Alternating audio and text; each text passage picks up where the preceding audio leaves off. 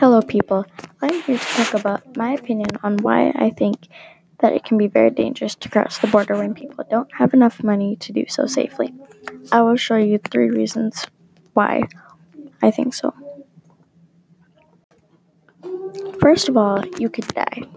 An example of why it can be dangerous is when Miguel and Elena were on the bus and Morales was taking them and all the people on the bus back to the border, and Javi did the little trick. He could have gotten shot while doing it.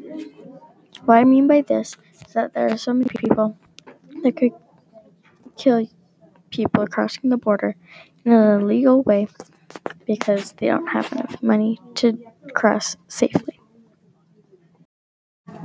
Second of all, when people are seeking asylum, they are risking their lives for a better life. Also, people come to get a job to support their families. And another reason why people leave their country is because there are a lot of crime sometimes.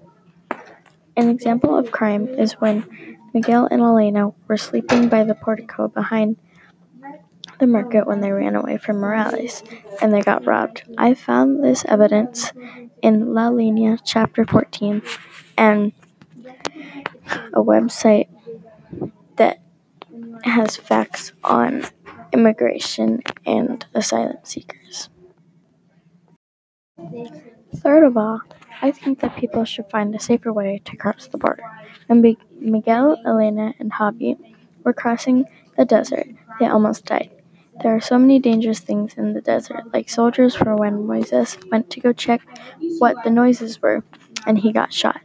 In addition, Miguel and Elena almost died of dehydration. I found this evidence in La Linea chapter 29 and 30.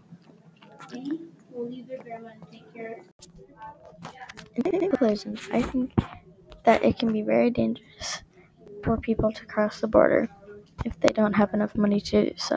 I think this is because people can die while seeking asylum, people are risking their lives, and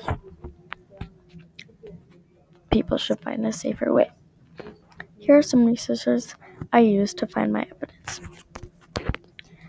The chapters in La Linea that I used were chapters 14, 29, and 30. And the link about seeking asylum is an argument too. I hope you liked my essay. Bye!